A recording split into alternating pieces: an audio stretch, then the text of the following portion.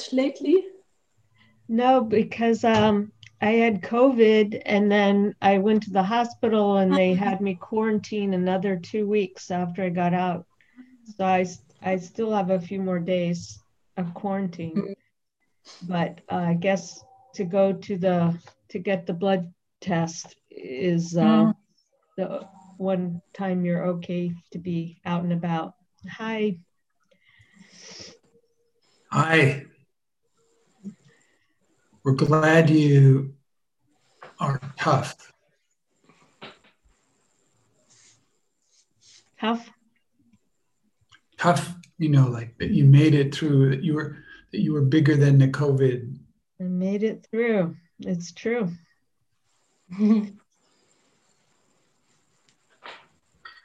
It'll be good to be out and about in the big way. You're assuming that will happen. That it will be possible to do that. To be out and about in a big way. Oh, it is Monday evening and we have an altar in our study group today. Beautiful. It's the 333 altar. Oh, If anybody can explain the 333 altar to us, I would like an explanation. It's not necessary. It's just an invitation. I believe Shannon is getting on.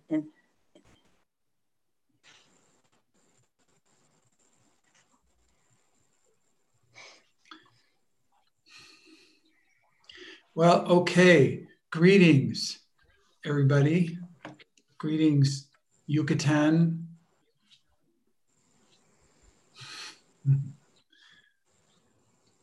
Hello, Ondra.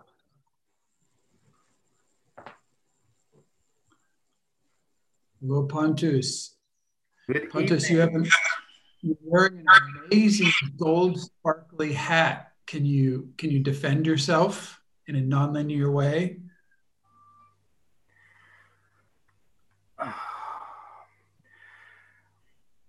There needs to be more golden teachings in this world. Therefore, I put on the hat of the golden teachings.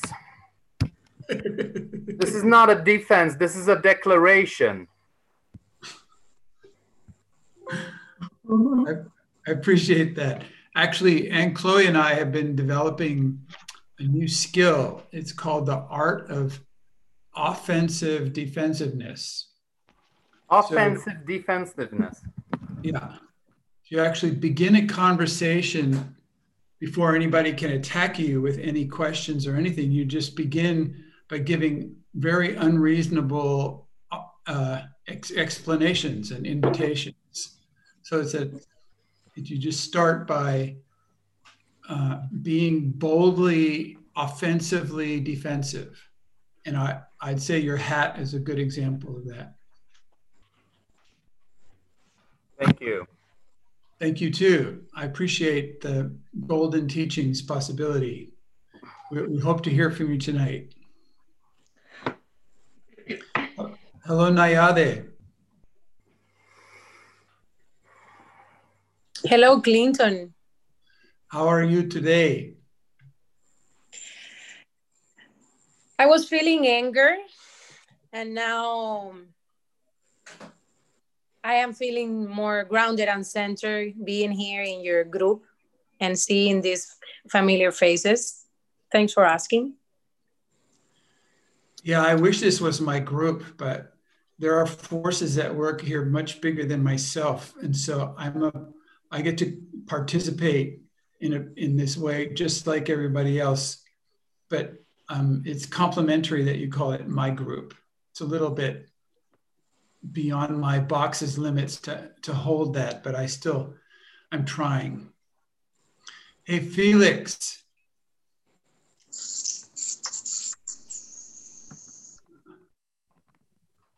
Felix, what did you say? You have to turn your microphone on. I said hello. Can you give us a report from Felix land? Wait. There's a one of the customs in this particular study group is that we avoid the American mantra, because so you have to agree to that, or else you have to. I agree. Okay, all right. Okay, go ahead. We're listening. I feel glad that it is the Monday, the 21st of December. It's a birthday. Thank you. Yeah, thank you too. So, and Chloe, were you going to say something? I don't know. I'm just glad today. It's rare that I have days when I'm almost only glad, and today it's been only celebrations and collaboration. Nicole just jumped in on our team of the Start Over team. She'll be behind the scene building experiments and websites. So get ready for things to get wild. Woo!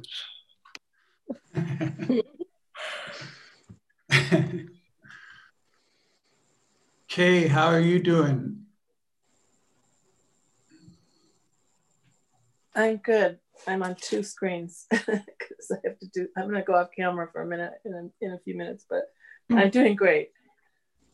I'm doing great. Let me ask a better question. All right. What's transforming in your space the last couple hours? I just did 333 anger group with Nicole, and so I'm transforming my ability to feel anger, which is huge. I've resisted it for years. Great. Great. Thank you. Hey, Habet, I saw your face. Are you going to talk to us? Hi. Hi. What's happening? What space are you in? Oh.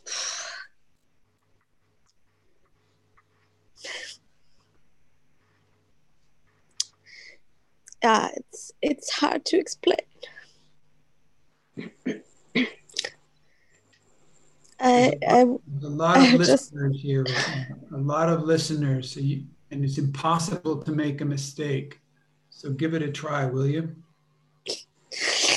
Yeah, I'm at my mother's place, and I'm with my daughter and her husband, and I came here because I wanted to change my name so that the baby wouldn't have that name that I have right now.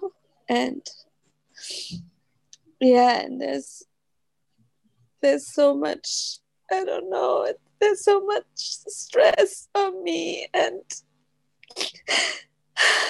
I don't feel welcome here, and I don't want to be here also myself, and yeah, and I feel stressed. I don't feel home the way I would like to feel home.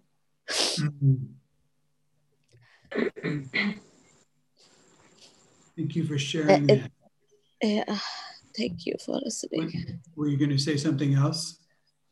Yeah, it's just that I've always been feeling this way, but I'm just more sensitive to it now. Mm-hmm.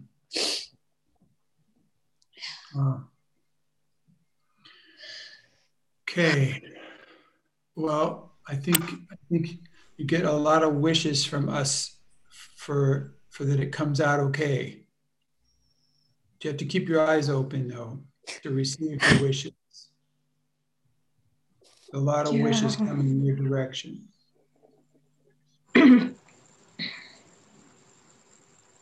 All you have to do is let them in.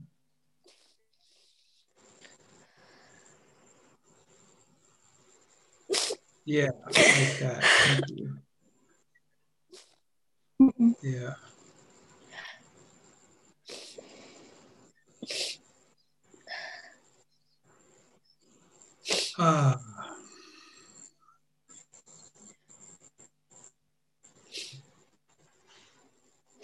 I'm using my multidimensional scanner, and I just need to hear from Jennifer. Jennifer, what space are you in? I am in an unplugged 2 days without my cell phone, and it's been like a dream. Just so, yeah. And I'm taking advantage of this relaxing time to connect with a book that Anne Chloe had recommended. I don't know if you can see it, and it's so cool. Learning about, I'm reading about how modern culture has squashed my creativity and my imagination and frozen a little piece of myself. So I'm exploring, and I feel angry about that. And I also am glad because I'm unraveling and more liquid, and yeah, so that's where I am. Yeah, I love that book too. Thank you. Yeah. Thank you. Jennifer, I feel joy that you showed that book, because me and Sofia Magdalena are doing improvisational theater workshop tomorrow. It's called Use Your Anger to Improvise, and it's going to be online and offline. And I brought this book for preparation here. Okay. Yay! Welcome to join. Thank you. Hey, Doris, are you still there? Doris, yeah, I haven't seen you for a while. How are things? Yes, you haven't seen me for a while. I needed time and space to keep out all my feelings and making something like a deep energetic cleaning of everybody, everything. Also, because I was not so aware in the calls before how much feelings I was not aware about. But I don't feel free. I have fear to express myself, to keep my center, how much I've given you my center. Right now, that's coming up a bit, and I was in such a learning field when I was with Ralph and Marina. I was 2.5 months there, and it was so strong that I couldn't let in anything else to get that what was there. So, and now I'm back in a place where I was before, and today I had the impulse to come in because I appreciate the team and you and all what you gave me all these years, and to see how it feels now, so different. Great, nice to see you. Thank you. Thank you. Yeah.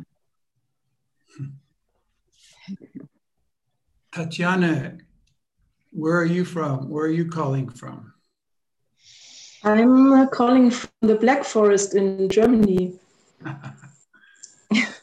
And I'm calling from my website, Finishing Space, and also I gave away my center today already to Sofia Magdalena, and I got it back, and I was quite angry some minutes ago. Yes, and I'm here. I'm glad to be here. Yeah, thank you. Thanks for asking. Yeah, nice to see you here. Somebody else want to say something, kind of a check-in or just something? I want to say something. Shannon. I read Impro many years ago, and I actually participated in this workshop where the teacher brought these masks. And what was really interesting, and he talks about it in the book, is that the mask takes on a personality of its own. And it was really interesting to observe as we all wore these different masks and did our improv, and sometimes with words and sometimes without, that we would take on the personality of the mask. Mm. And it feels very symbolic about what we do, you know, with the good girl mask or whatever that thing is that we take on. Yeah. So anyway, I just thought it was interesting to see Jen with, juxtaposed with this beautiful beach background and then impro.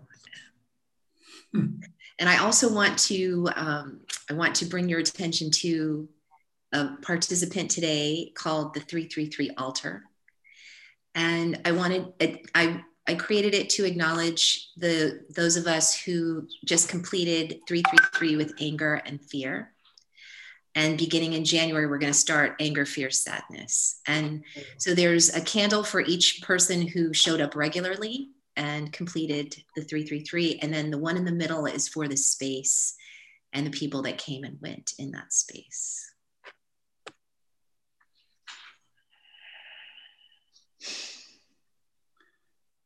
Thank you, Shannon. I don't know if you heard it, but it was one of the first things I saw was the altar. And I was appreciating the presence of the altar in the space for the call. So thank you very much for doing that. It'd be great to hear from a couple more people. Kalista, yes. I have had an amazing week, and I wrote today a little something and about it to sum it up.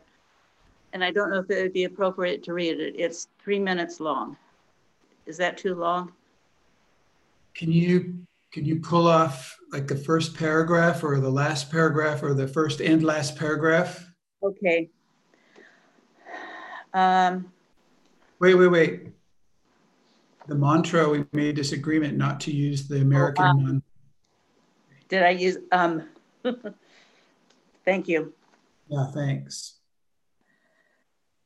Last week, during book study group, while listening to Clinton talk and read about responsibility, I was watching the magnificent Pacific Ocean during the king tide.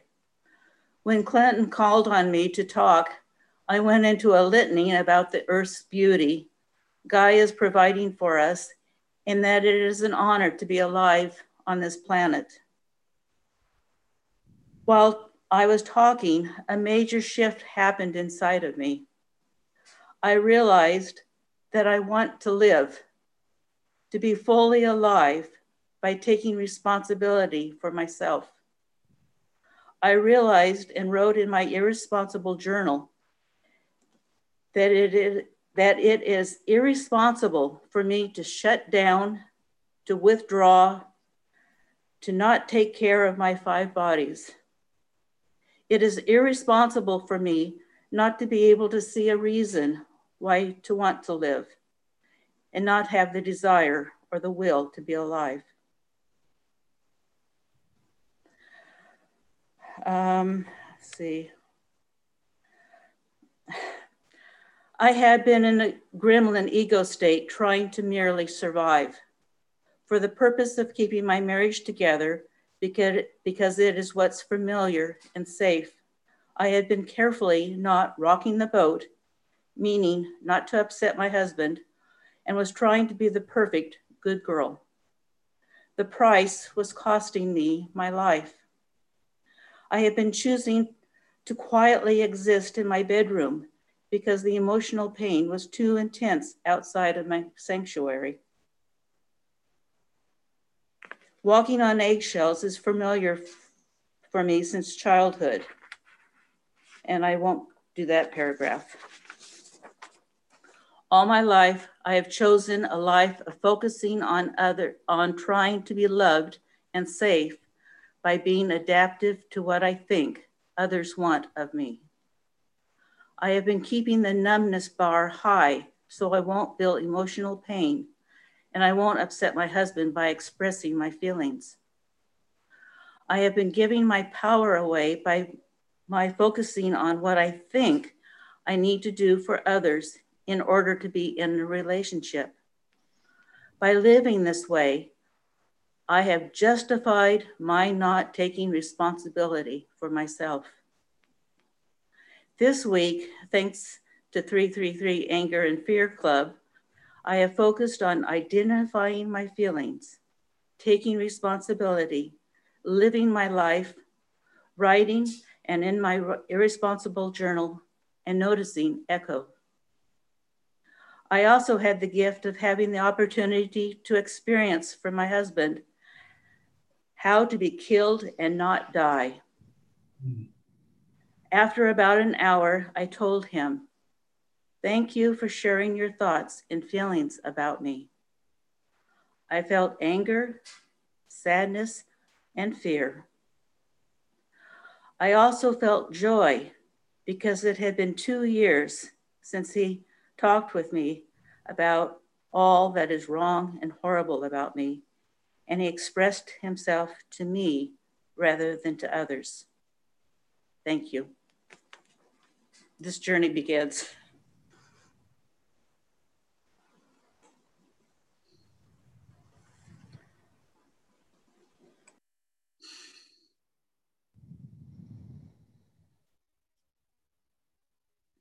You make me feel really proud, Calista, proud for you.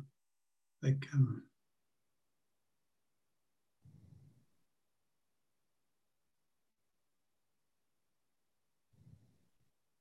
it's a surprising strength in us. And you give other people the chance to do this too.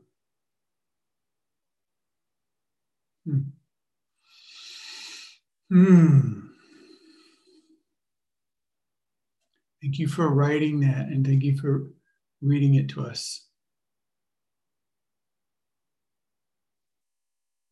You're welcome. Thank you for listening and hearing, and thank you, Village. Wow. Calista, could I ask you to type it in, and would it be okay if it was shared on a website? Oh, it's already on the computer. Because it's so, I don't know, I'm so touched that you wrote it. I mean, you wrote my own experience. Your words were like reflecting my own experience, and that you took radical responsibility without being a victim. And that's radical responsibility, what you wrote.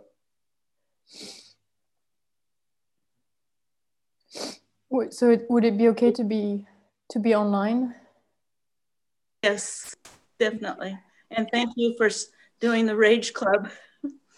Thank you.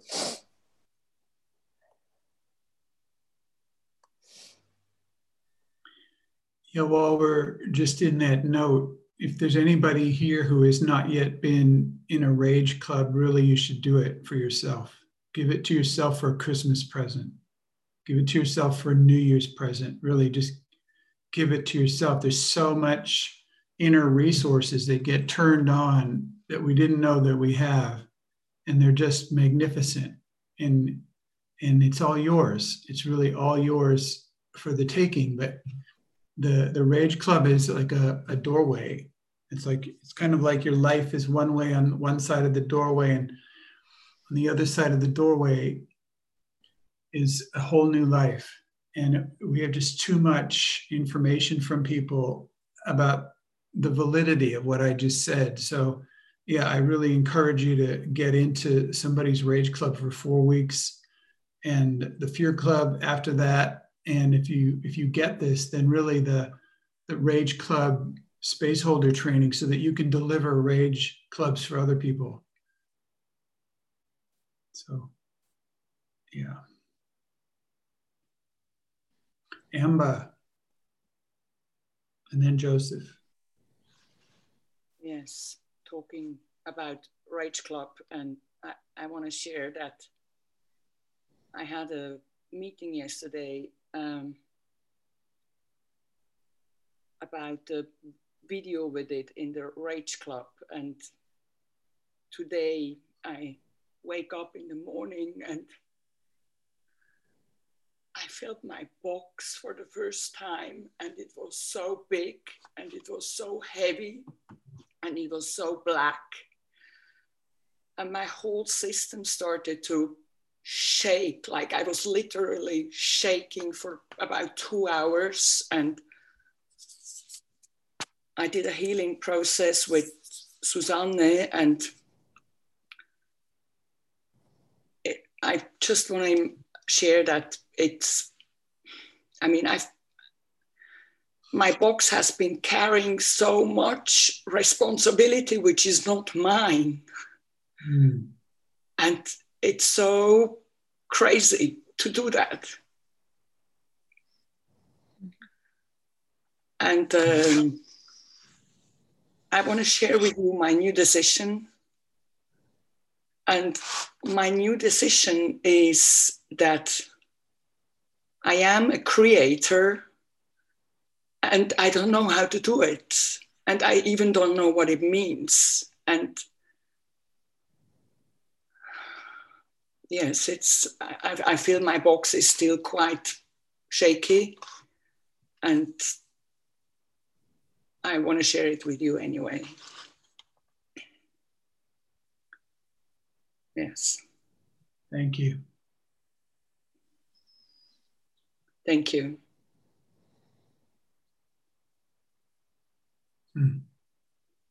Cool. Joseph. And I just want to add something, because you sent me a mail this morning, Clinton, and I was just coming out. Was it today? Yeah, it's still Monday today, right? Yes. Yes, you sent me a mail just when I came out from the healing process, and in your mail you said, just it's, you know, your website don't have to be perfect. It was just so, it was like, oh shit, yeah, okay. So thank you. And thank you for doing this Rage Club Space Holder and Chloe. It was quite an edgy experience for me in the last 5 days. In the last 2 weeks.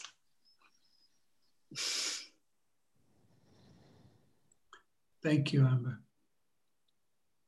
Joseph. Yeah, I'm in the middle of a big drama with my girlfriend, and it's like I feel the sadness and the fear very strongly, heartbrokenness, and I watch myself with all these things coming up of rejection feelings from early times on, and sometimes I can look at it and sometimes I get totally washed away by that, and sometimes my body is shivering, sometimes I feel like being eaten up by this feeling. So it's going heartbroken at the moment. Joseph, do you have some buddies? Do you have like some part of your team or something around? Well, I organized a healing session with Vera tomorrow, and I will have also my possibility team tomorrow afternoon. So I'm okay in a way, but I can't release it because I know there's so much sadness.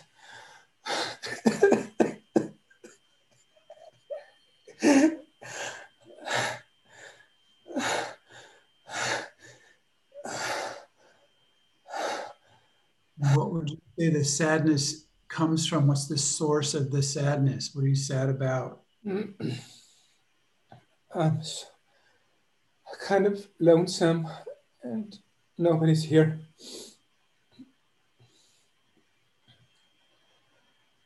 I'm alone in the world, something like that. Thank you.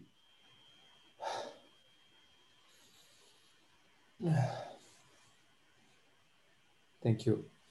Thank you for saying that.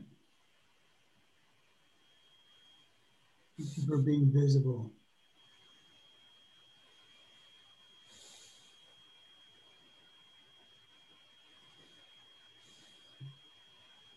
Mia, were you going to say something? Thank you, Joseph. Somehow that shifted me. Witnessing your sadness and how you were able to feel your sadness so intensely, and then it totally clear within 3 minutes is like somehow made me feel more alive. So thank you. Thank you. Giselle, do I have your name right? Yes, that's right. It's you can call me Gisela. Gisela, it's okay. Gisela, okay. Giselle. You said something last week and I don't remember exactly what it was, but how's it going?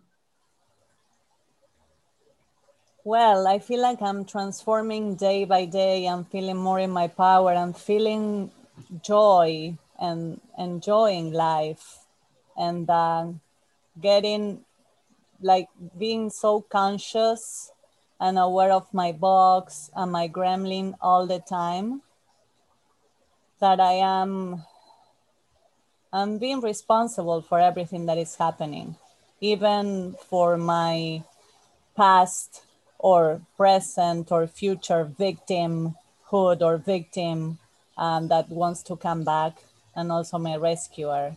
Mm-hmm. So, and I'm also using my anger consciously to create. When it comes, I can identify it and create things, put them in action, put my feeling in action. So yes, I could see how my fear was tapping my anger and not letting me do things, and always staying in the back and like in a lazy mode to say, no, this is like finding excuses for not taking action. But it was actually my fear interfered with my anger and I couldn't feel it fully. And I would also like to be part of the fear clubs. So someone wrote like in the chat, when is the next one? I would also like to participate. Great. And I also want to share that with Jeff and Amanda and Jennifer, and also maybe Lee Kumar, we are planning to, we are organizing ETVs and labs in Costa Rica for the month of March. So we feel joy about that, and being able to keep expanding this powerful message to the world, wherever we are. Here in Tulum, we're doing the same with healing sessions, and seeing people transform as we are transforming with them is priceless, is a gift. I feel glad too. You know, last week you told this story of jumping into a cenotes, and I don't know if people here know what cenotes is, but it's the place in Yucatan it's a limestone flat area, and then under that were some rivers, freshwater rivers, and the river would eat away the limestone, and sometimes the limestone would fall in, and it forms a circle, something like 20 meters across. And then it drops down about 20 meters. And down there is this beautiful crystal blue colored freshwater river, underground river. And she says she jumped into the cenotes. I'd got to do that. And it means you let go of solid ground. You let go of solid ground. And it's a responsible decision. You do it on purpose. And you are totally responsible the whole way falling down 10 meters. How far did you go? 15 meters? You can, it's huge. And you're dropping all the way down and you can do nothing. You can protect your balls from getting smashed by the water, or cover your nose so the water doesn't go shooting up in your nose. I mean, that's all, you learn that lesson really fast. But you are totally responsible and you have no leverage points. There's nothing to grab onto. And I think that life happens like that. I mean, life is when we make those kind of commitments, like you're saying, like bringing Lee Kumar, you know, and Patricio and Jennifer, whoever, into Costa Rica and, you know, creating Expand the Boxes and labs. This is completely, you know, leaping into the cenotes. So I think it's a great metaphor, and also it's not really a metaphor, it's the real thing. So thank you. Thank you. And I also wanted to add that yesterday we went to Chichen Itza, where the pyramids are located here in Yucatan. And we went to another cenote, but we didn't get in. But they were like, the guide was explaining to us that jumping in a cenote is jumping in the underworld. So this was so powerful. Yes. It's a portal to the underworld. It's a portal to the underworld. And now that you are saying that, it resonates even more, because yes, this is what I am doing all the time, working on my shadow, and this, it makes more sense that you are mentioning it now. Yeah, it's part of the same work. Yeah, thank you. Thank you. There was a question that shot by about where you're announcing the trainings in Costa Rica. Are you building a website platform? You have something like that? Yes, and Jeff can also jump in. Not. We don't have any info posted yet. It's still early planning. We don't want to put the cart before our horse. So. Yeah, we're defining the exact place, the time frame, who will join us. But Amanda, in a call that we had this morning right before this study group call, said that even Lee Kumar would join us. So we met him at the last ETV in October in Miami. So we feel so much joy for that as well. Yeah. Yeah, cool. I'd like to add one thing about the cenotes. There's also rivers. So not only are you jumping into holes and stuff, but there's 3-mile-long rivers that take you through rooms and galleries, and it's just crazy. I highly recommend the journey down a cenote river. I did it for my 50th birthday. It's great. You're older than 50 years, Mia? Yeah, I'm 52. I was about to ask the same. 52. Yeah. It's my dog's 1-year birthday today. She's 1 today. We just don't celebrate dogs' birthdays in the study group, though. It's just sorry. It's just okay if you do it, but as a group, we're not going to do it. Okay, I'm just sharing my joy. It's a different study group, all right. Hey, Ethna, what about you? I got to hear from you. Oh God. God calling. God is calling. Ethna. Ethna. I have been in a really, really intense liquid state. I had an emotional healing process on Friday was easily one of the most intense I've ever done. And I've never experienced a liquid state like the one that I'm in now. And yeah, I'm finding it hard to like be present in the call right now and like drop in because I feel really like unmoored and lost in all this like fear and sadness that's been really up for me.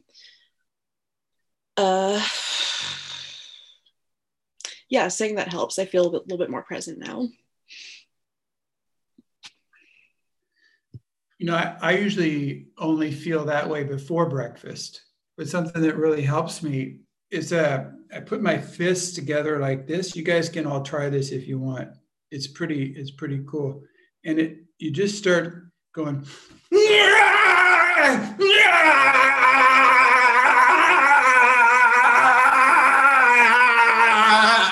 you just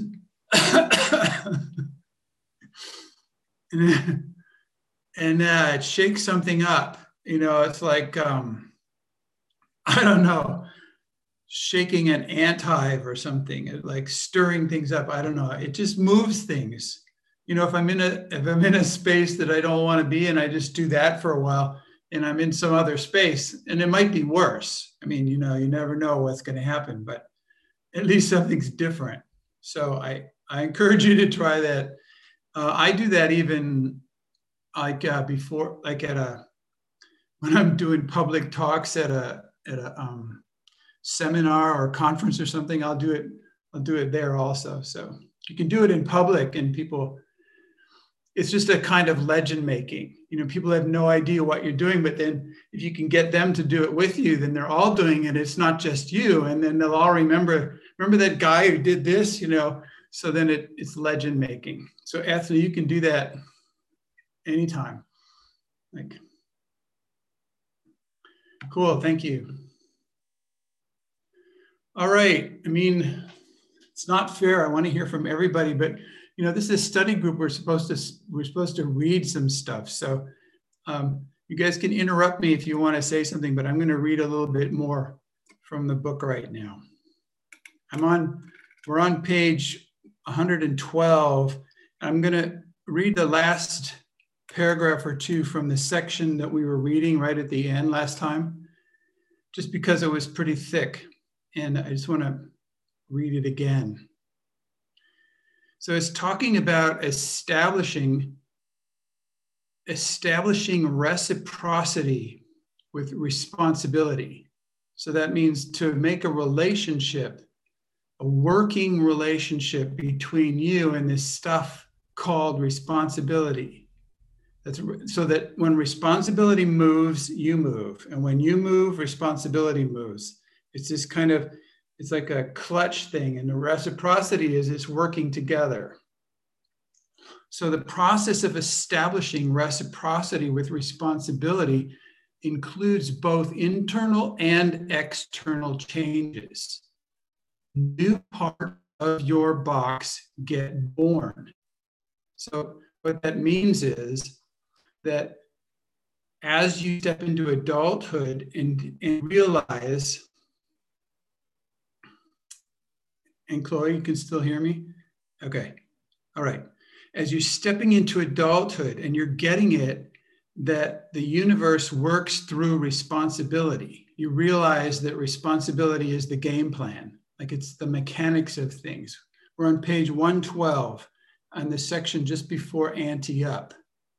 We're still in this other section, and it's saying if you're going to do this, then new parts of your box get born. So the box is your habit patterns. Your box is the way you understand things, or the way the world looks to you.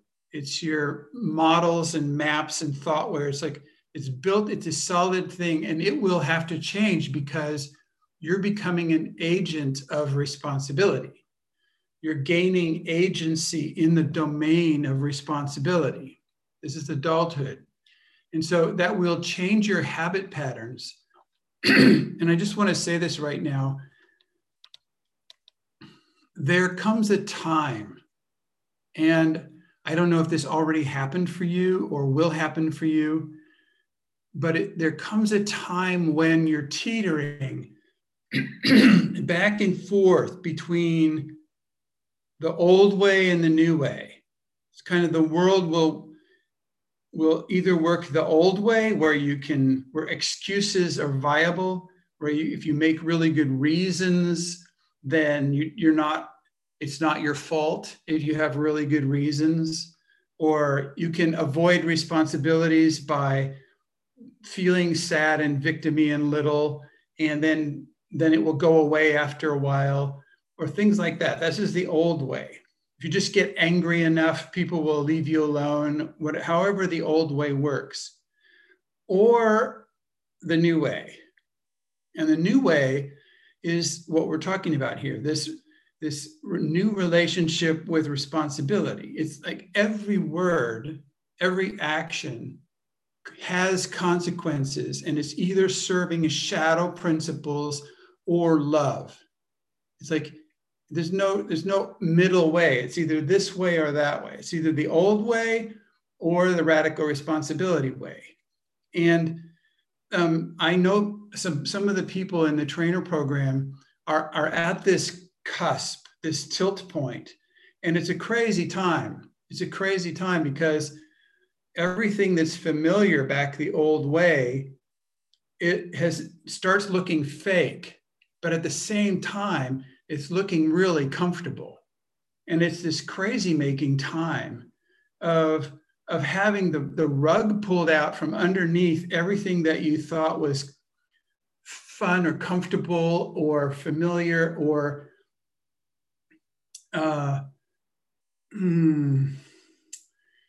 like supportive. Everything that you thought of was supporting, and it's just gone. And it's all fake. And then the new thing has it looks too big or too much or impossible or something like that. It looks like it's too much. But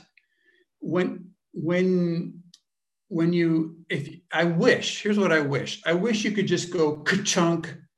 That's what I would wish. And I know it's possible. I know there's some point in your life where you just go, it's over. I'm not doing this old shit anymore. It's over. And it goes ka-chunk. And the new thing is not all spelled out. It's not clear. There's no handbook for radical responsibility. There's no method anymore. There's no rules to follow. There's no, it's all on your shoulders in a way because you get to invent it. It's all improvisation. When this thing flips over to the new way, everything is improvised. Anything that you ever said some way before, you can't ever say it that way again because it'll be dead. The way that you say it is invented in the moment because every situation is different. People are different, circumstances are different, you're different, the possibilities are different, everything's unique, and you invent it in that moment. And at the beginning, it seems like overwhelm. It's just this collapse of everything familiar and welcome into a world where you're responsible for every single thing. And it isn't, you don't get, there's no handbook. And so was somebody saying something? Jeff, did you have your hand up or was it a butterfly thing? Did anybody want to say anything right now? So I want to say that, in great part in my life that sort of clunk happened, but there are always like these little shards left that just kind of linger. Mm-hmm. And it's almost, one thing that I've become very present to is that the physical world kind of lags behind the emotional. So we make these huge emotional changes, and then the physical world kind of lags behind. So the simplest example is like the clothes that you wear. You don't automatically get new clothes. Some people they can just go out and buy a whole new wardrobe, but for most it's it's kind of a slow trickling process. But it's like you make this clunk and then you start slowly cutting those cords left, like the last cords that are left hang. You fall over the edge and there's like these little couple cords. You just got cutting them little by little, and then finally cut the last one. It's like disconnecting from the old world completely and going into a new space. And I felt that really happening for me over the last few weeks. Thank you. I want to add to that. Go ahead. Thank you. When I'm wiping that slate clean. When I'm thinking back to when I was babysitting, and there were certain kids that, as mom was reaching for the door, there was wah, wah, wah, and that's where I am right now. There's this part of me that is this infant, like clinging, no, don't go, don't go, don't go, don't go. And with just like such intensity, And as you were talking about the improvisation, I was thinking about my mom, and when she had dementia, it was the training ground for that, because every single moment, I didn't know what she was going to do. I didn't know. Every single day was different. Every single day was a whole new game, That thing that worked yesterday didn't work today. And it's in that moment. And I wanted to share something, and one of the reasons the 333 and the altar are so important to me is because, and I shared this with Amanda, and I shared this with Pontus in my group, but this week I had a task, and I just started doing the dishes, and there was resistance. There was the resistance, and then all of a sudden, this current came in. And it was this current that was even and steady and powerful. And it just came into my body. It came into my hands, and it served me to complete the task. There was no resistance. And I went, this is my anger. Hello, anger. But it was my anger in this beautiful constant that I'd never experienced, that I'd never allowed myself to witness. And then I was with Joseph, who's my decontamination partner. And he said, Shannon, he said, now that you felt it in your body, now you'll be able to get back to it. And I want to celebrate that, because that moment for me this past week was doing the dishes, but like that energy that came in was just, and that's it. It's moment to moment. It's, this, and then this. Thank you. Yeah. Here's the thing that I wanted to go to about this. It's like Jeff was talking about, it this flow's happening, like the anger's there, like stuff is working, like you're going in the improvisation. It's like you're generating possibility. You're this space. And then there's a shard that shows up. One of these leftover, emotional, contracted, hard little shards just left over. And the thing is, if you put your attention on it, it has to decide, is this a gateway to a healing process that's valuable and that I need? Or is this a little scrap of crap I can sweep down a black hole and it just is leftover crap, just garbage? And there's this decision point, because to treat it with brute force doesn't work. You can't just say any piece of crap, I sweep it down the hole.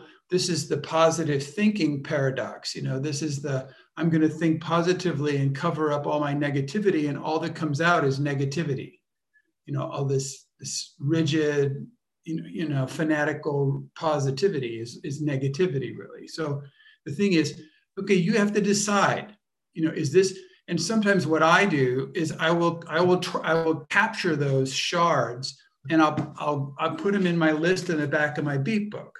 I just write it down, and I go, okay, this one, and I write it as clearly as I can so that I can really tap back into it. And then I keep looking at it. I keep working with it. And after a few days, I go, I need to work with this. I need a process about it. I need a group about it. I need to make a new decision. I need to do something. I need to clean out, or I'll just forget about it, and it will just fade off all by itself. But I've captured it. So it isn't like I wasted an opportunity that was being given to me, as a piece of a leftover thing that will contaminate the whole game. So I didn't just sweep it away, but I captured it in my book. And some of those, I just wanted to mention that as this box reconstruction process is happening in this shift, in this tilt thing, there are these pieces that hang around. And the point is, if I put my attention on the shard and I go, what is that? Oh my God, oh no. It's so familiar that it can call back this whole, suck me right down into this old pattern, and the whole pattern comes right up because my whole nervous system is so familiar with the pattern. When the way it goes, look, nothing has changed. They're still the same old, I'm still the same old, it's still the same old, and I'm sucked back into this behavior pattern. But that happens if I put my attention on the little thing and let it suck me into it. And so there's a way of keeping yourself separate from the thing. And that's where my book helps. Because when I write it down into the book, I've captured it. And I don't have to remember it. I don't have to put all of my attention on it. I have it anytime I want because it's in my book. And then, so that's one of the ways to work with it, just to watch out for that. And Chloe, and then Doris. Yeah, I remember this shift, and I remember it was in a lab. I mean, I just want to explain to Joseph, a shard is just when you take a pot, like a broken pot, and break it, the little triangular pieces are called shards. It's just a broken piece of something, a chip off a stone. Sorry, Anne Chloe, he had a question. And what came up was this part of my gremlin that was, that had been killed when I was a good girl for 18 years of my life, or 20 plus years of my life, which was this 2-year-old tantrum, fuck you everybody. And I came to this point, and I've experienced and been in relationship with people who come to this point in possibility management where they face this question of, am I doing this because I want to, or am I doing this because it's part of the program of like it's part of the next experiment, or it's part of the next practice? And I think this is such one of those points of their choice of, am I still being adaptive to another context? And that's why I'm doing the next process or the next practice. So am I doing this because it comes from me? And so many people have asked me, how do you figure that out? And really it can only be a decision, but not a mental decision, and an experience. That there's a complete choice of, I'm in charge of my life, and I cannot blame anybody for my next process or my next choice. And it also doesn't mean to say fuck you to everybody. Being in charge of my life doesn't mean to say just fuck you, because that's just a 2-year-old reaction tantrum. And that for me was such a breaking, like a cracking and a breaking point. And it comes along, it feels this path of initiation, and I've noticed it in possibility management. Thank you. Thank you, Anne Chloe. How many people have felt the thing that Anne Chloe is talking about? This, am I doing this because it's the program, or am I doing this because it's really my choice? Anybody can remember that? Yeah, thank you. Doris, you're going to say something? Yes, because I was long time struggling, for example, with orderly and managing my time. It was like all messed. And when I was with Marina and Ralph, the place was so clean and they taught me like examples. And I was cleaning up my space every day, and I was learning with joy because I wanted it. I get rid of that resistance, which I had into that, which explained Shannon also. I had that so long into it, and it's such a joy now coming back in the old space where I've been and see I was able to check out in one day and check in into another place in such an order, and I have such a joy about it. What is different now, and this joy is like, yeah, it's creating something new, and yeah, I'm so glad about that. It's like, wow. Thank you. Thank you. Yeah. Thank you. Devin, I wanted to check in with you. It looked like you were hitting something or discovered something. I was writing something down. No, before. Yeah. This is the process I'm in right now. And I could say so many different things about it, but this process of so much of my nice guy and my that whole thing, that whole box thing, I mean, it's such a complex and deeply ingrained thing. And there are places where it shows up really clearly and I can see them. So my smile is a really great example of, I do have a genuine smile, and when it comes out, it hurts. And I know that that's my real smile. And then there's the one that just popped up on the screen, which is like that. And I guess what I want to say that I'm noticing in my process is that there's so much, I mean, this prison of approval is at every freaking turn. And people in my life who love me or whatever, as I come out of this sort of bottom I was in, with really in a very awful, painful way, seeing how much this thing controls my life, coming out of it, some of these nice guy things have started to pop back in, and people are saying these really wonderful things like, it's so good to have you back. And on the surface, I'm touched. And the other day someone said that to me, and instead of being touched, I got afraid, because I realized what they're saying is like, your box is back, welcome back.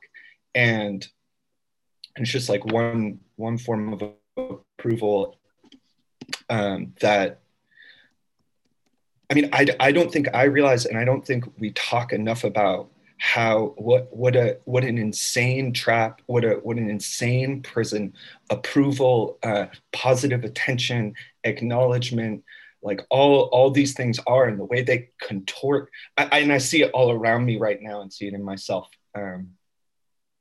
So I'm in process, and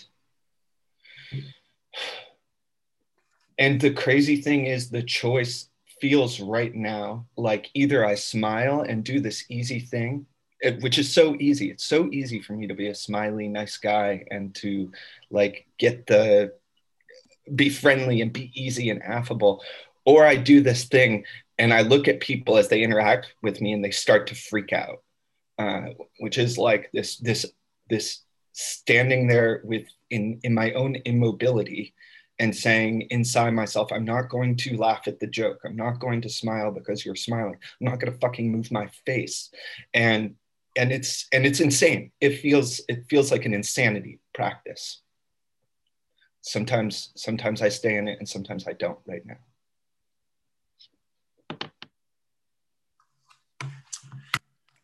Yeah.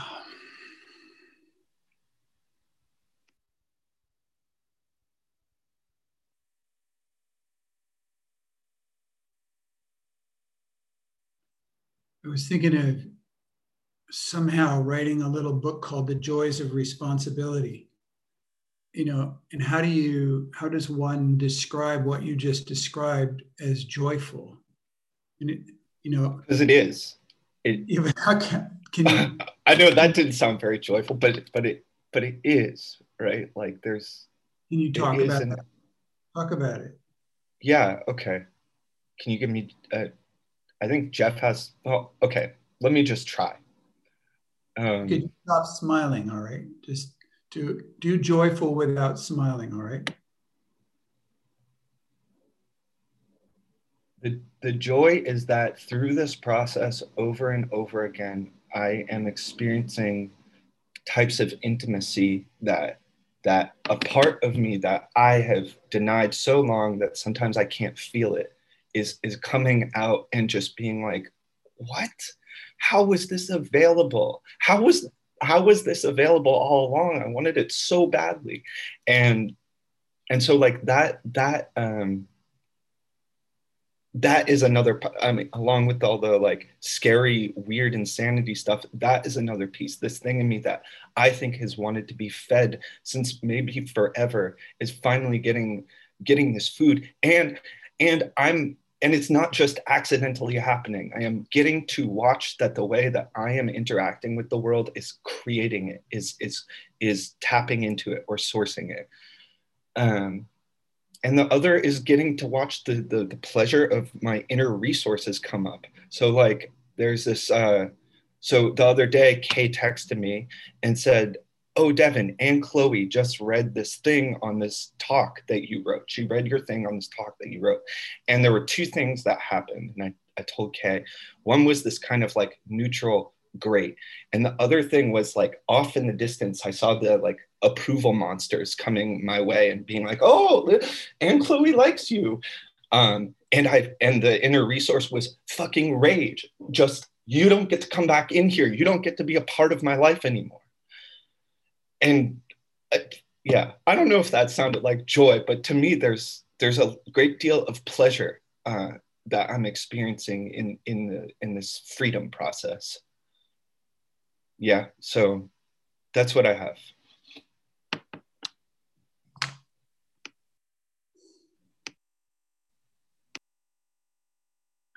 Yeah, this team of researchers, that we have here, the jewels that we get to share with each other are so rare and precious. I'm so glad that we have this space where we can do this and that we can record this stuff and other people can have a chance at some of these. Because thinking of not smiling and refusing to be adaptive to approval pressure from the environment, and that's joyful, that there's joy in that, is such a seemingly contradiction, but it's so direct. It's like you said, the pleasure of unleashing your inner resources for real use is such a pleasure. It cannot hardly be described. And especially in the marketing media of America, whatever, that it's, you can't consume it because it wasn't outside of you in the first place. It's inside of you. Like I said, this kind of completely redefines what joy or pleasure is about. And so that whole thing, God, we need so much invitations into that. Like where else can you make invitations for that, or bring people into spaces where that's experienced in an irrefutable way, that they can walk out onto it and stay there when you go away and stop talking? Like how far can people walk out on that plank or that bridge and stay there after you stop talking? This is the magical part, and I'm hoping for us that we get that with each other from here, because there's so many these invitations for transformational magic or for healing or rejoicing about what it is to be an activated or present human being, and that can only come from making the journey yourself. It doesn't come from, but you can't buy it. You can't like that. You have to actually discover it through sacrificing the known. You have to sacrifice the life vest, or sacrifice the nest. You have to leave the nest to find this stuff. So thank you. God, we've read basically one sentence so far today. And we're only in page 112. God, there's 500 pages to go. Oh man, it's going to take a while. I don't mind though.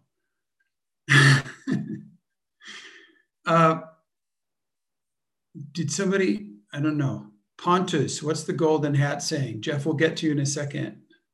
Pontus, what does the golden hat say? The golden hat says that over the last 6 months, I've learned, I've decoupled my torture from the intensity of the feelings. 6 months ago, when I would feel 50% angry or sad, it would come with a lot of torture. It would come with a lot of pain. But I've learned to not resist the feelings. And since I'm not resisting the feeling, it's not painful anymore. I can go up to high intensity sadness and high intensity anger and not being pained and tortured by it. So it just frees up a lot of energy. And and it frees up also energy for joy, or just like doing other stuff than focusing on putting the lid on everything. Yeah. Thank you.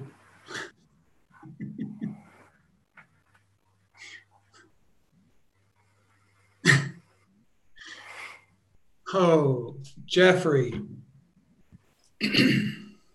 I just want to share with Devin that I felt a deep sense of discomfort while you were sharing the first time. And it came from a place of confusion around the distinction between seeking approval and allowing approval and being open to receiving approval.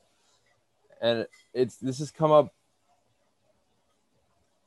for me quite a bit in my reality. And it's interesting because it's been observing people and sitting in conversations about allowing, being open to receiving.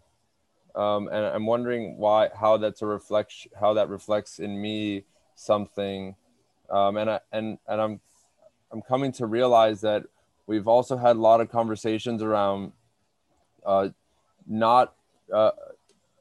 or using the fear to tell people what you're seeing about them without any worry of what they might think of you as a result, and being able to sit with the pain of telling someone that, you know, the truth.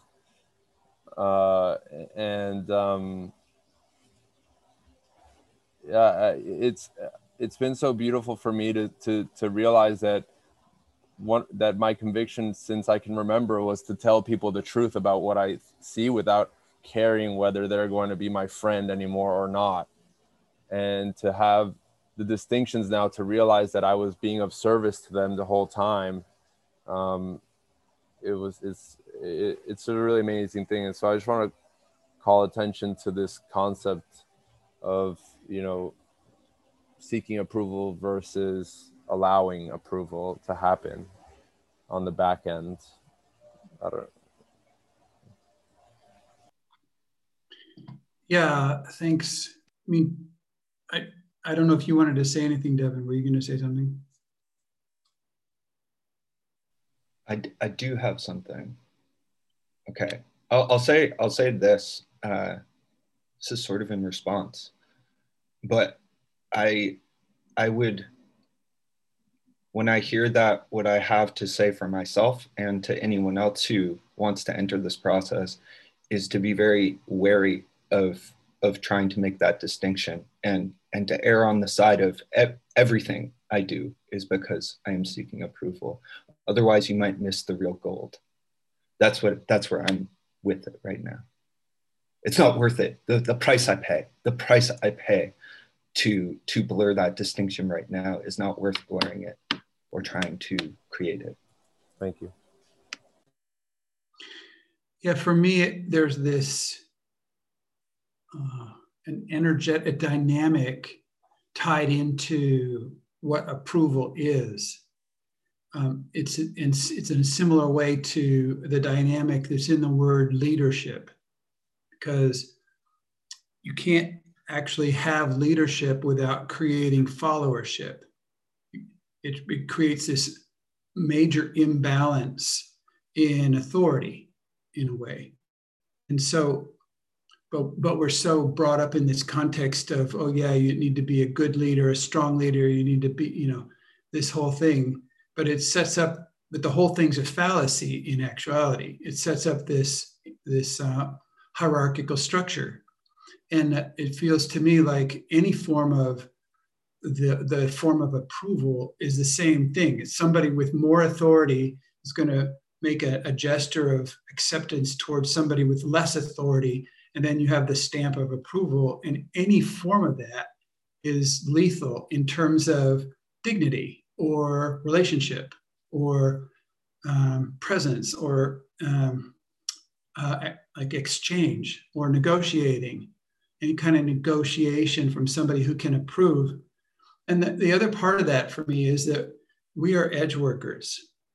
And so what an edge worker is a person who who goes to the edge of a distinction, and because that's the only place where you'll find another distinction. So you have to stand at this place on the edge where it's dangerous or where it's unpredictable. It's an uncertain point. It's an unstable point. You're at the edge, but that's where edge work is done. That's where evolution is done. That's where new awareness happens, is at this edge.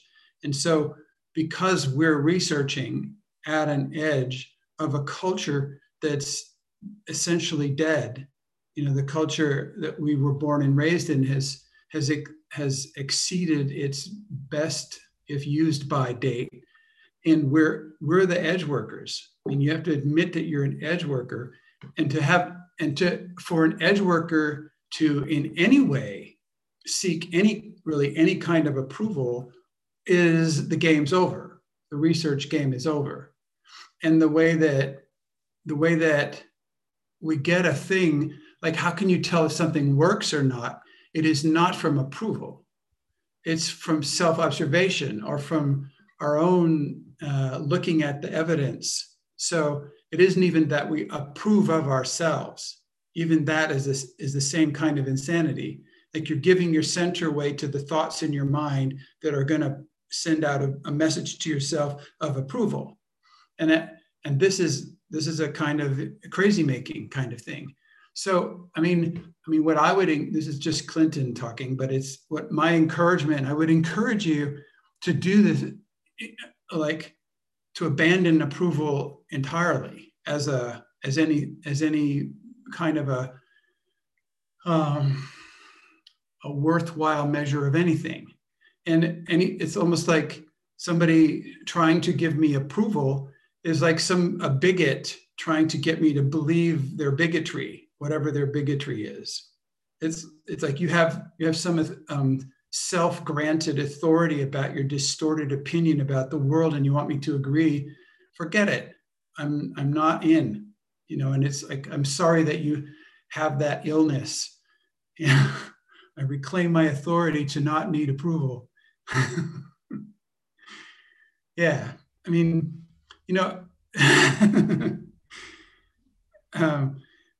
so we've had like one sentence so far today about this shift towards a different relationship or reciprocity with responsibility, and all this stuff comes up, and this is just the tip of the iceberg. And so this is fantastic. I mean, for me, I'm in ecstasy with the level of confrontation, the level of confrontation that we're calling ourselves to with regards to these kind of changes. And without that, this would be fake. Without this, it'd be empty. And so I just am really, I want to thank you all for throwing down the walls, throwing open the illusion, the delusion. Ingrid. I just want to say a quotation of Byron Katie, which I love so much. She says, if I would have a prayer, it would be this: God, spare me from the desire of love, approval, or appreciation. Amen.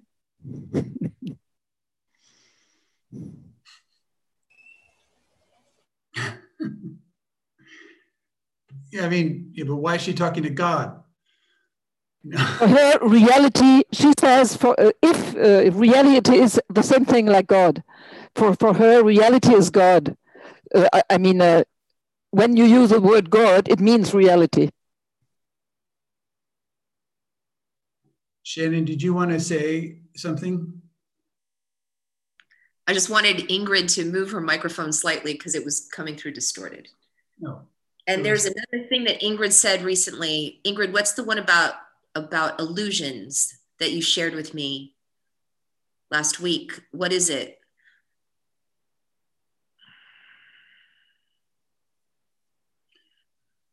The point of her forgetting that would be that it would take us to the past and into a different space.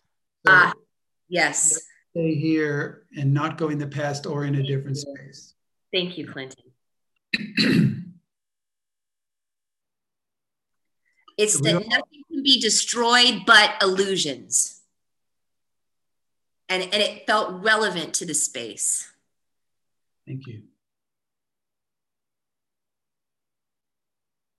I'd like to offer a distinction about the approval. And the distinction is there is something about being seen, which in a way could be a kind of an approval. And it's making things real. So for me, this is when I share here what I shared, and I feel you understand me. It's settling down something here, which is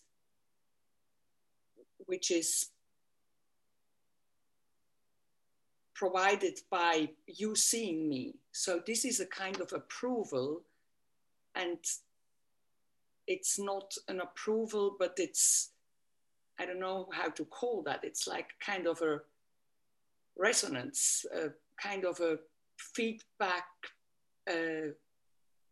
reality generating process. I'd like to offer let's call it that. Let's call it that instead of approval. Let's call it a reality generating process, something like that. Lisa? I would like to offer that it is an acknowledgement of a person's right to be. So it's more in this, it's a little bit of a shift away from the concept of approval, but respect for a right to be. But who would question that? Sorry? Who would question that? You know, how could it possibly be questioned that you have a right to be? And it can't. I think in this moment of acknowledgement and presencing, that is the foundation of the reality. It's not in a questioning space. Janet, how's it going in your department over there?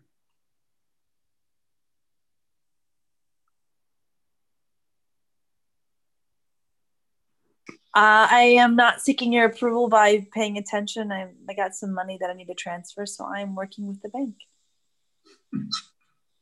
Sounds like it's going good then. I have some things to share, but but it's not with this topic, so I'm saying it fits. Thank you. So I feel angry about the direction that this conversation went, given that this thing about approval. And what I think is that often we destroy spaces by not allowing compliments or anything to come in. And when you said that leadership requires fellowship, I want to call bullshit on that, because you can blaze a trail without expecting anybody to follow it, or any expectation of who will follow it, any specific followership, but still knowing that you've done something really special, that probably someone will come after you and follow you through that portal. And I think that in a great way, that's what you've done with your work. I don't think you did this for any specific person. Yeah. Yeah. So the fact that you did not say my name is a way of putting me in a special position that really undermines the respectfulness of the space. Excuse me for that. I'm just trying to bring it into this space that's really a common function of this concept of leadership. Is like, there's the space holder, there's the leader. If you don't even have to say his name because everybody knows who you're talking to. And that assumption is lethal for a next culture space in terms of, so Okay, I just wanted to have the meta conversation about that. Thank you.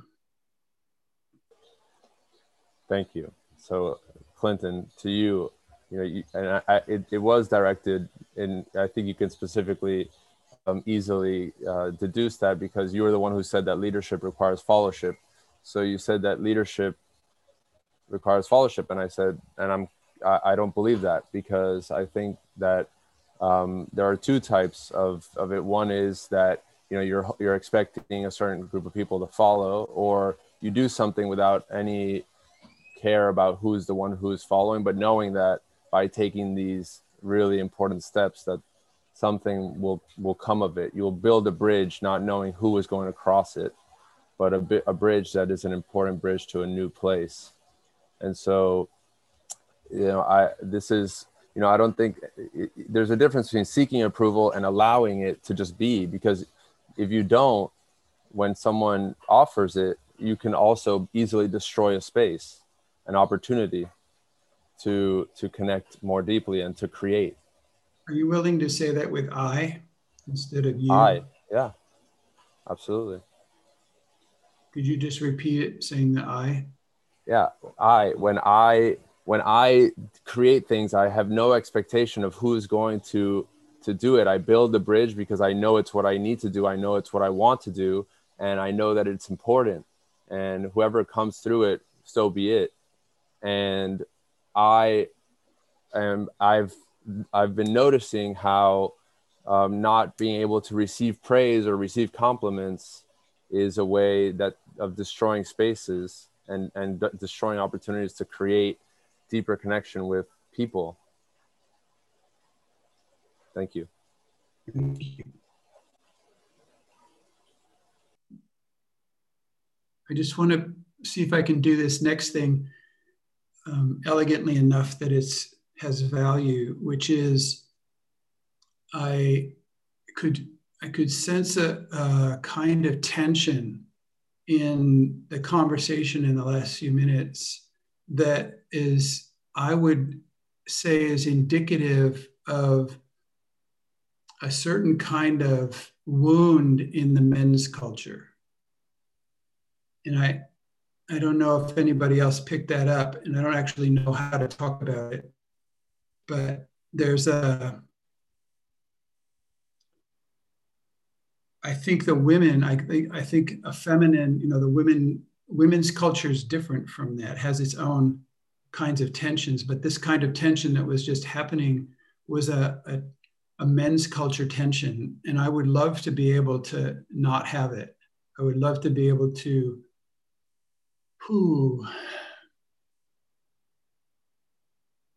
heal that somehow, and I don't know if there are comments from the women, or I don't know what to do about that. I just wanted to put that on the table.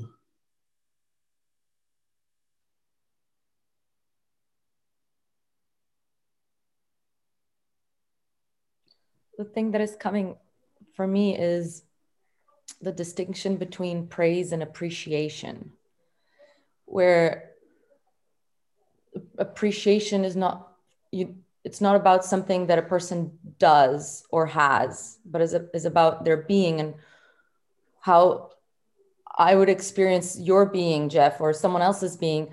And maybe the men's culture in modern culture is very focused on the doing and the having, and not so much on really loving the being and appreciating, like men appreciating the being of another man.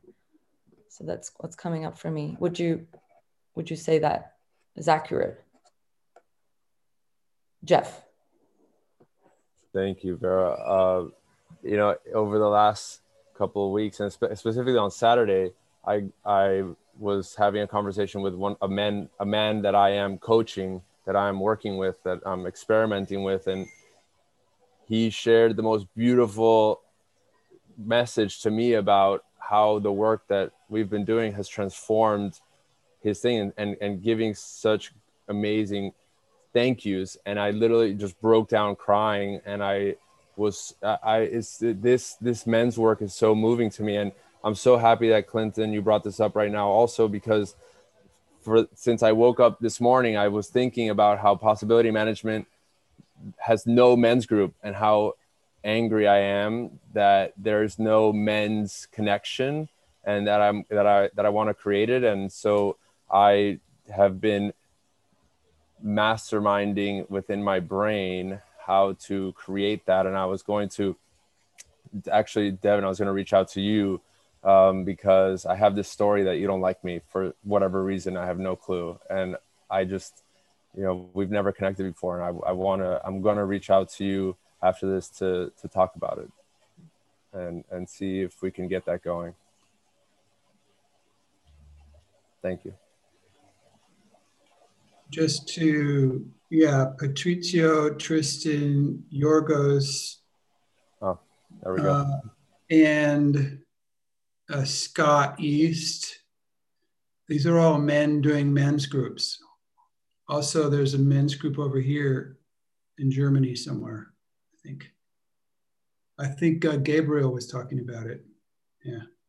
So there's 8 people, 8 men doing men's group stuff. And there's a great website called Men's Circle in the Start Over game world called Men's Circle. Has a lot of support for that. So cool. Thank you, Jeff. I'm glad you have the impulse. Clinton, for me and everybody, I'm talking to everybody. For me, I just want to put on the table that I felt the same tension that you mentioned here between the men. And it's very familiar to me, this tension. And it's like it's synchronized, because the tension for me comes when I'm getting these appreciations and approval from other men. And it feels like they're starting to put me on this pedestal, and then I do something that doesn't fit their box. And then, like, what's going on there? And then all this tension is created. So I think those two things come together, this tension between men and the approval or whatever that is we're talking about.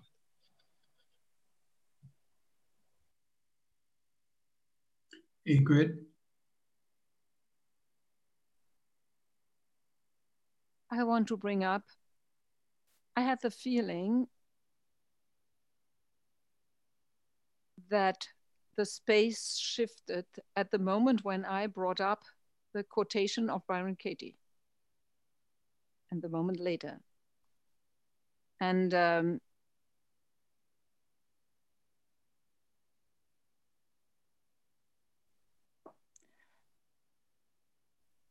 I don't know.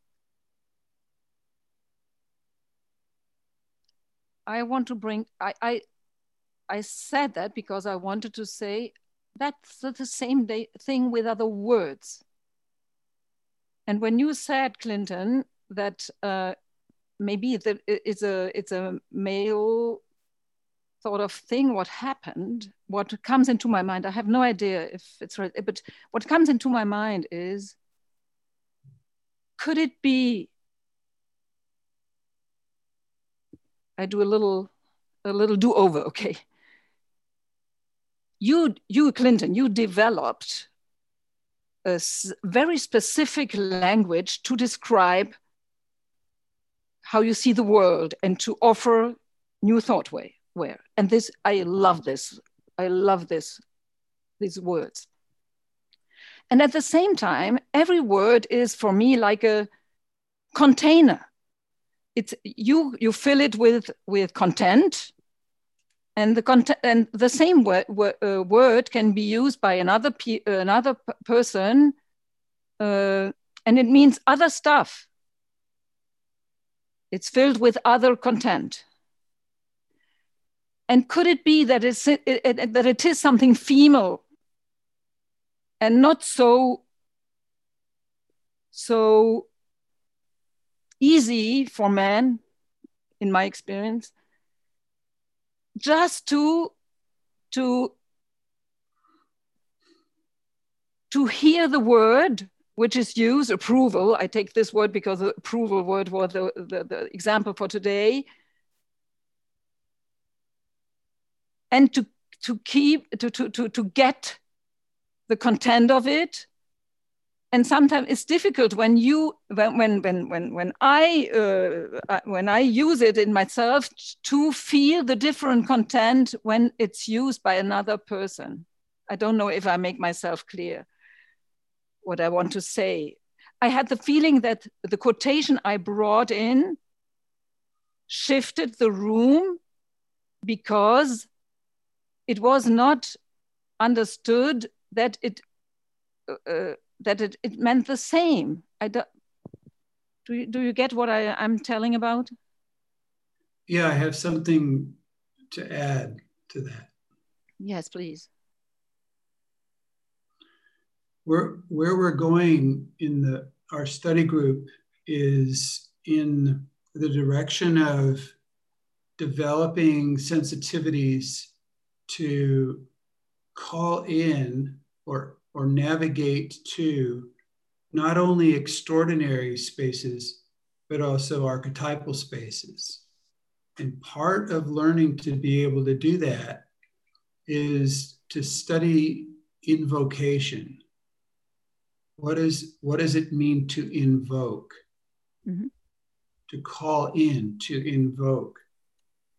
And so the example that I'll use is the words Byron Katie are very powerful invocational words because it's a name of a woman who has created a game world with thoughtware that many people in the world are familiar with.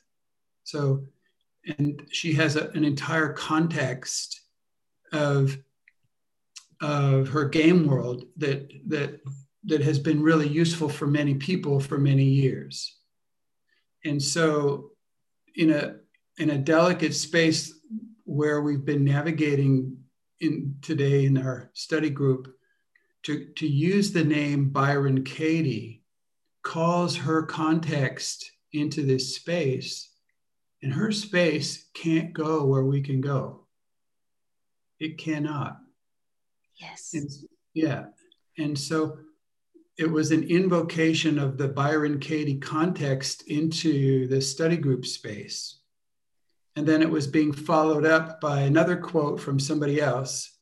And in a way, it was our boxes defending ourselves from this journey that we were on that was people haven't normally taken this journey. The thing that we're on, I've never been on this journey before. And that's what I love about being with you guys is we're getting better and better at this journeying together into these precious treasure spaces and getting the treasures out for ourselves and other people. And we won't do it by following Byron Katie's tracks. We will not. Thank you, Clinton. I'm sorry. Yeah. And so, but what is this?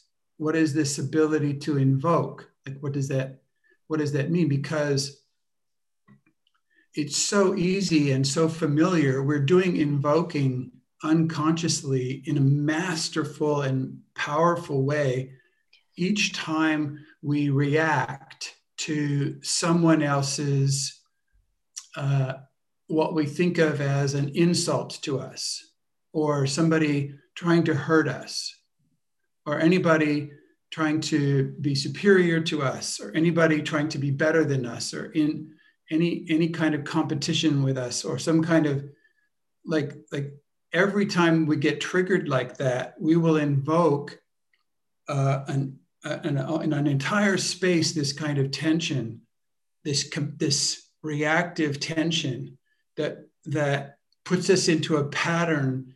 We've in possibility management tried to develop distinctions and maps for all this kind of interaction that we have called low drama, or called gremlin, or called reactivity, or called emotions different from feelings, like all these distinctions we've been trying to bring into the space so we can navigate make it conscious what we are invoking.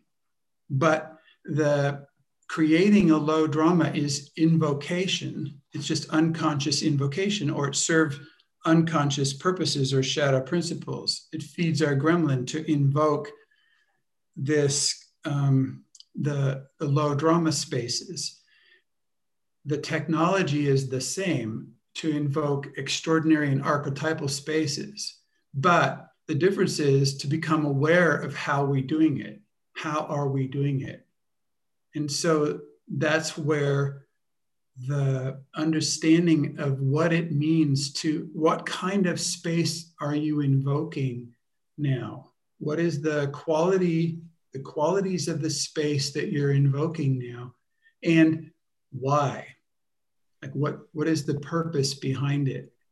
And so, I mean, Vera and Sophia Magdalena, are you willing for me to tell a story about you guys? May I just answer one thing, Clinton? Sure. I fully get it. And I'm so glad that you say it like that to me. I'm that I brought it up to hear this, and that you say it, and it's really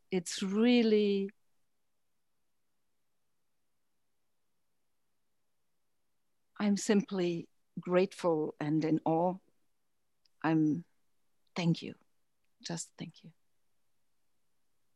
You're welcome. In light of our previous conversation, I energetically put a parenthesis around what you just said. Like a parenthetic, I was holding a triple space. Within this space, I was holding another space to allow you to deliver your gratitude. And so I could receive your gratitude and have it be complete. So that whatever was going on for you that needed to complete the gratitude or appreciation, communication could be completed. And then that I'm letting this parenthetical space drift into the past. And I'm going over here to talk to Vera and Sophia Magdalena, bringing the space that was there before back together again. So that the thing that you wanted to communicate was complete, but then we don't lose the space that was there before. This is what's involved in navigating space, holding and navigating space.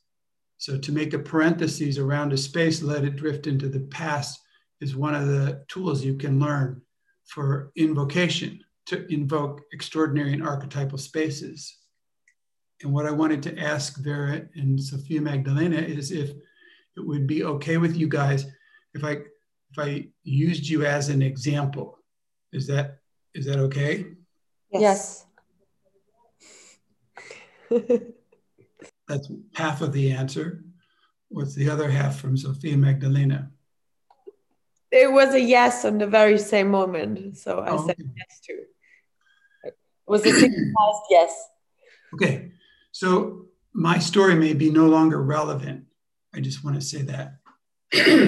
But these two women are powerful witches, and they are cohabiting a little apartment in Portugal for some time, for some weeks already. And both of them are constructed like every human being, with a box and a gremlin and emotions and triggers and buttons and all those kinds of things, hooks and all those things.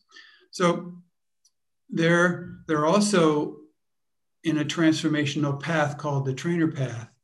And they're both of them, I think, I'm estimating they're both approximately at this tip over point in their work. And it's like their past is trying to hold on to itself, to not deconstruct.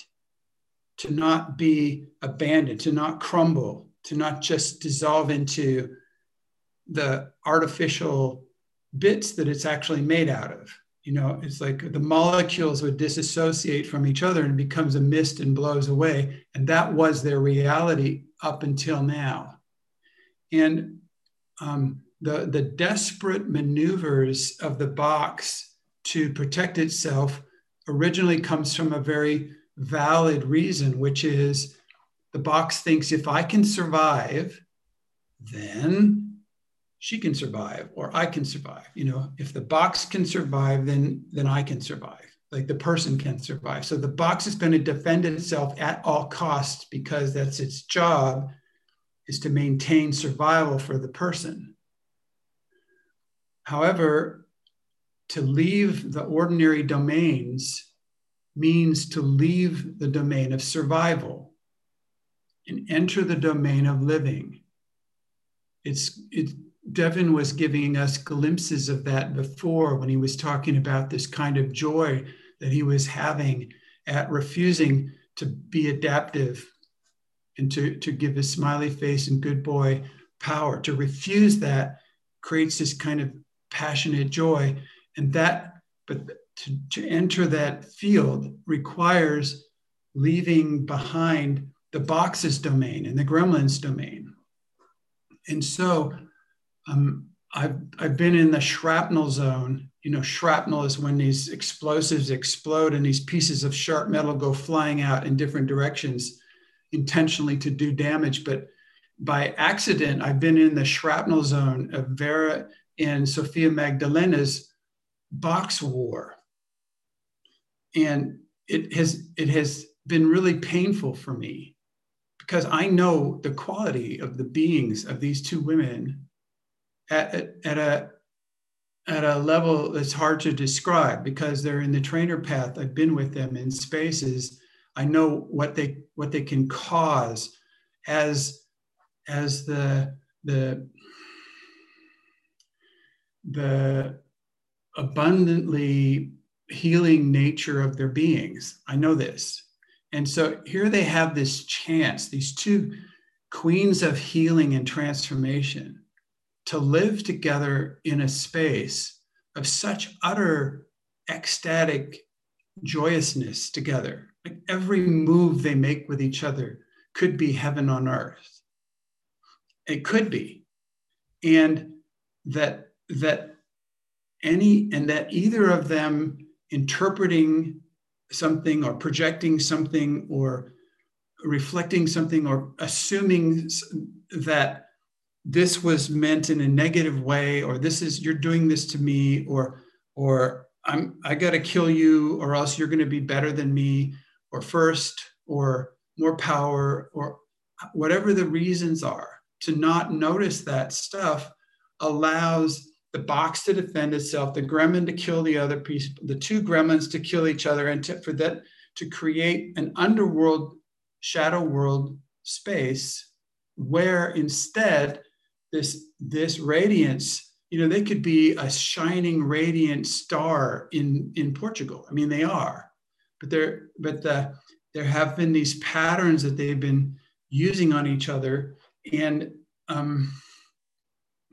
I don't have the key for that. That's what I was trying to say before. Each person comes to this tipping point, and there's nobody who can decide to slam this thing home and keep it on the adult side, on the extraordinary side. There's nobody who can do that for another person.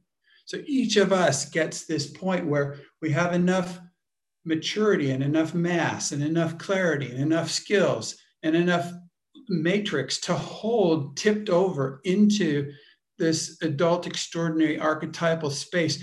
And if we don't slam it home and lock it there, there's going to be these shards floating around and little traps and little triggers that'll be so familiar that will hook us back into the childish space or the scarcity space or the needy space or like that. And so but that point, this point between these two modes is we have to go through that. And it's It's a corridor of madness. It's been called the corridor of madness. And it's like, if you don't at some point just take a stand for the relevancy and importance and utter insanity of doing anything other than staying slammed home in adult and archetypal spaces, if you don't do that, it's not going to happen. It won't happen. And there are people who drag that out for years. They drag it out, and it may be some of you. It may be some of you who have been, expecting people to recognize and see that you're what you are, and nobody can see you because you're the witch or the wizard. Nobody can see you, and so you don't get enough recognition. So then, then it's lonely out here being an adult, where you're actually designed to be. So you go back and play small and get triggered and hookable, and then everybody can relate to you again. That's that thing Devin was talking about. You put the mask back on and people go, you're back, yay. And so there's this thing, it's like to slam this thing home and keep it there. It's a new world. It is a new world. It's the extraordinary and archetypal spaces where we're going to in this journey. That's what this book is about. That's where we're going. I mean, God, the next section, I just have to read the first sentence right here. It's called Ante-Up. It says, I skipped over something. I don't want to skip over it. We'll go back. Oh, we worked with that before, but okay. This says Ante-Up. The most important ingredient in creating extraordinary human relationship is practice. You do not get practice by reading a book.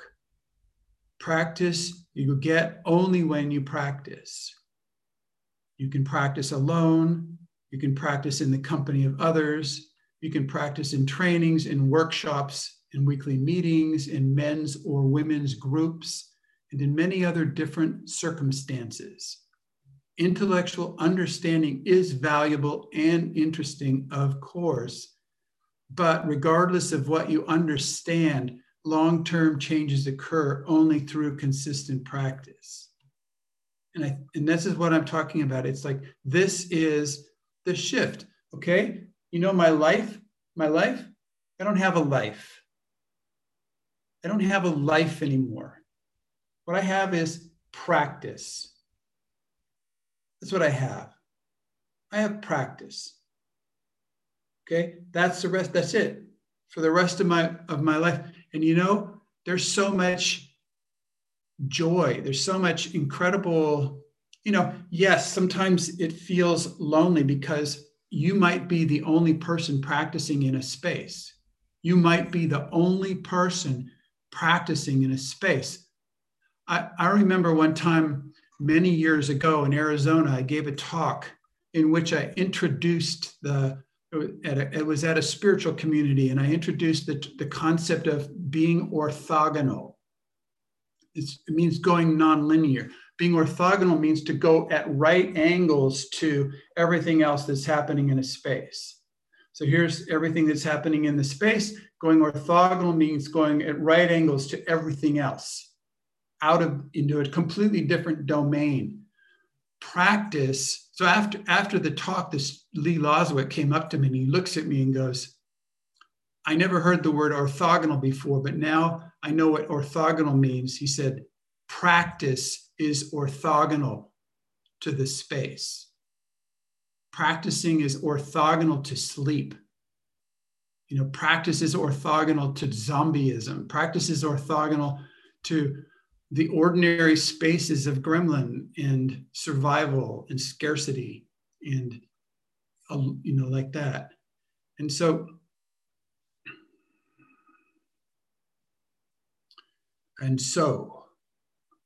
I have spoken. It's a movie quote.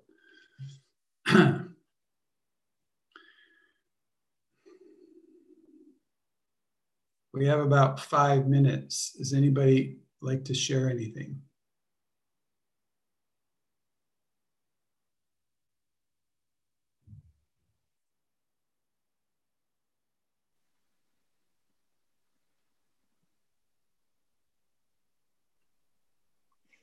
I feel afraid to share this, but back a few paragraphs ago about the invocation and the space we're invoking,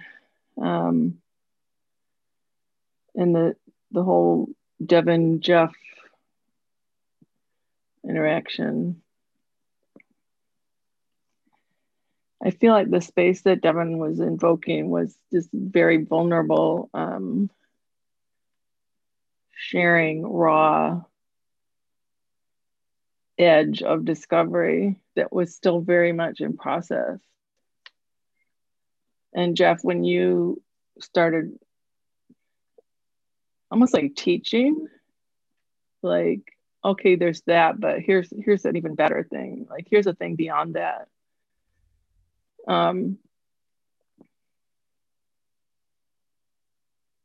I just felt like it was invoking a different flavor that, while it might be valuable at this particular time, it felt like a teaching, like he was being schooled, or we were being schooled.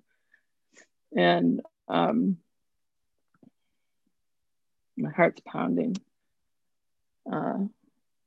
I guess that's all I have. That was my reaction to it, or my take on it.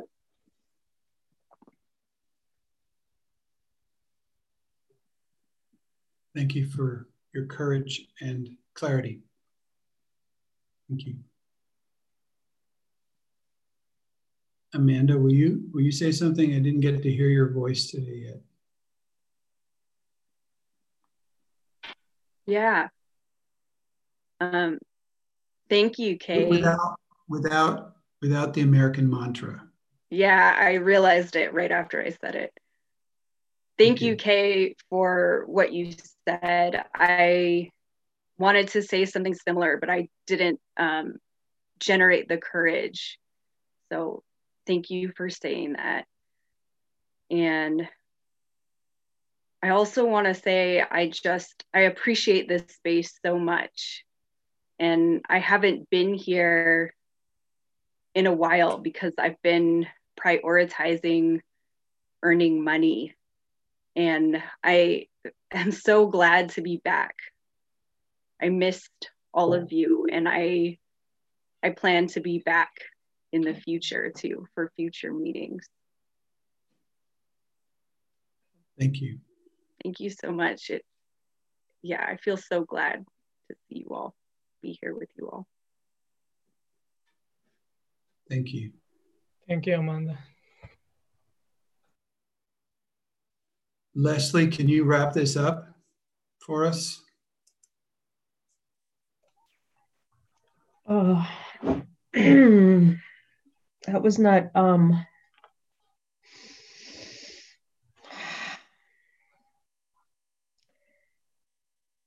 this has been a very emotional call for me. And I don't know if I can sum it up, except to say that. You said wrap it up, not sum it up. You can. Oh, good. What I would wrap up is how moved I feel by the message I heard you giving, Vera and Sophia Magdalena. Who's the you? You, Clinton. Which I basically interpret as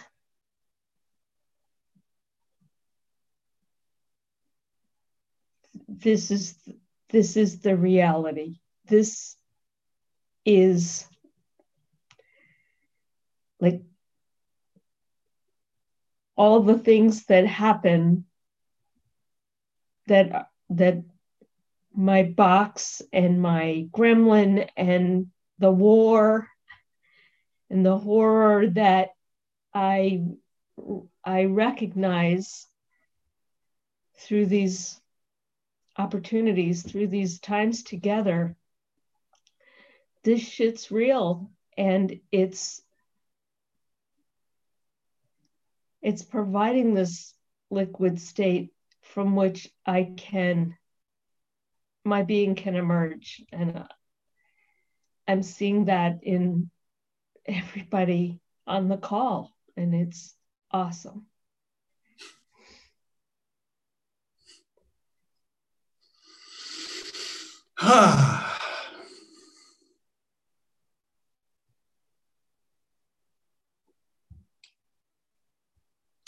Thank you. Wow, thank you. Thank you all for today.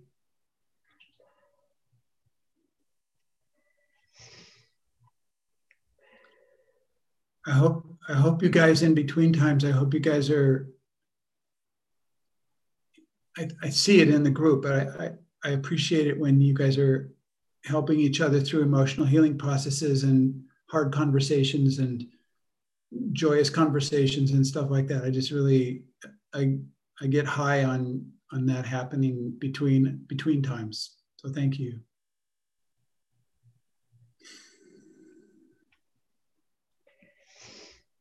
And Chloe? Yes. That's a good word to end on for tonight. Yes. Okay. See you hopefully next week. Have a great time in between. Happy experimenting. Bye, you guys. Thank you so much. Bye. Bye-bye. Thank you.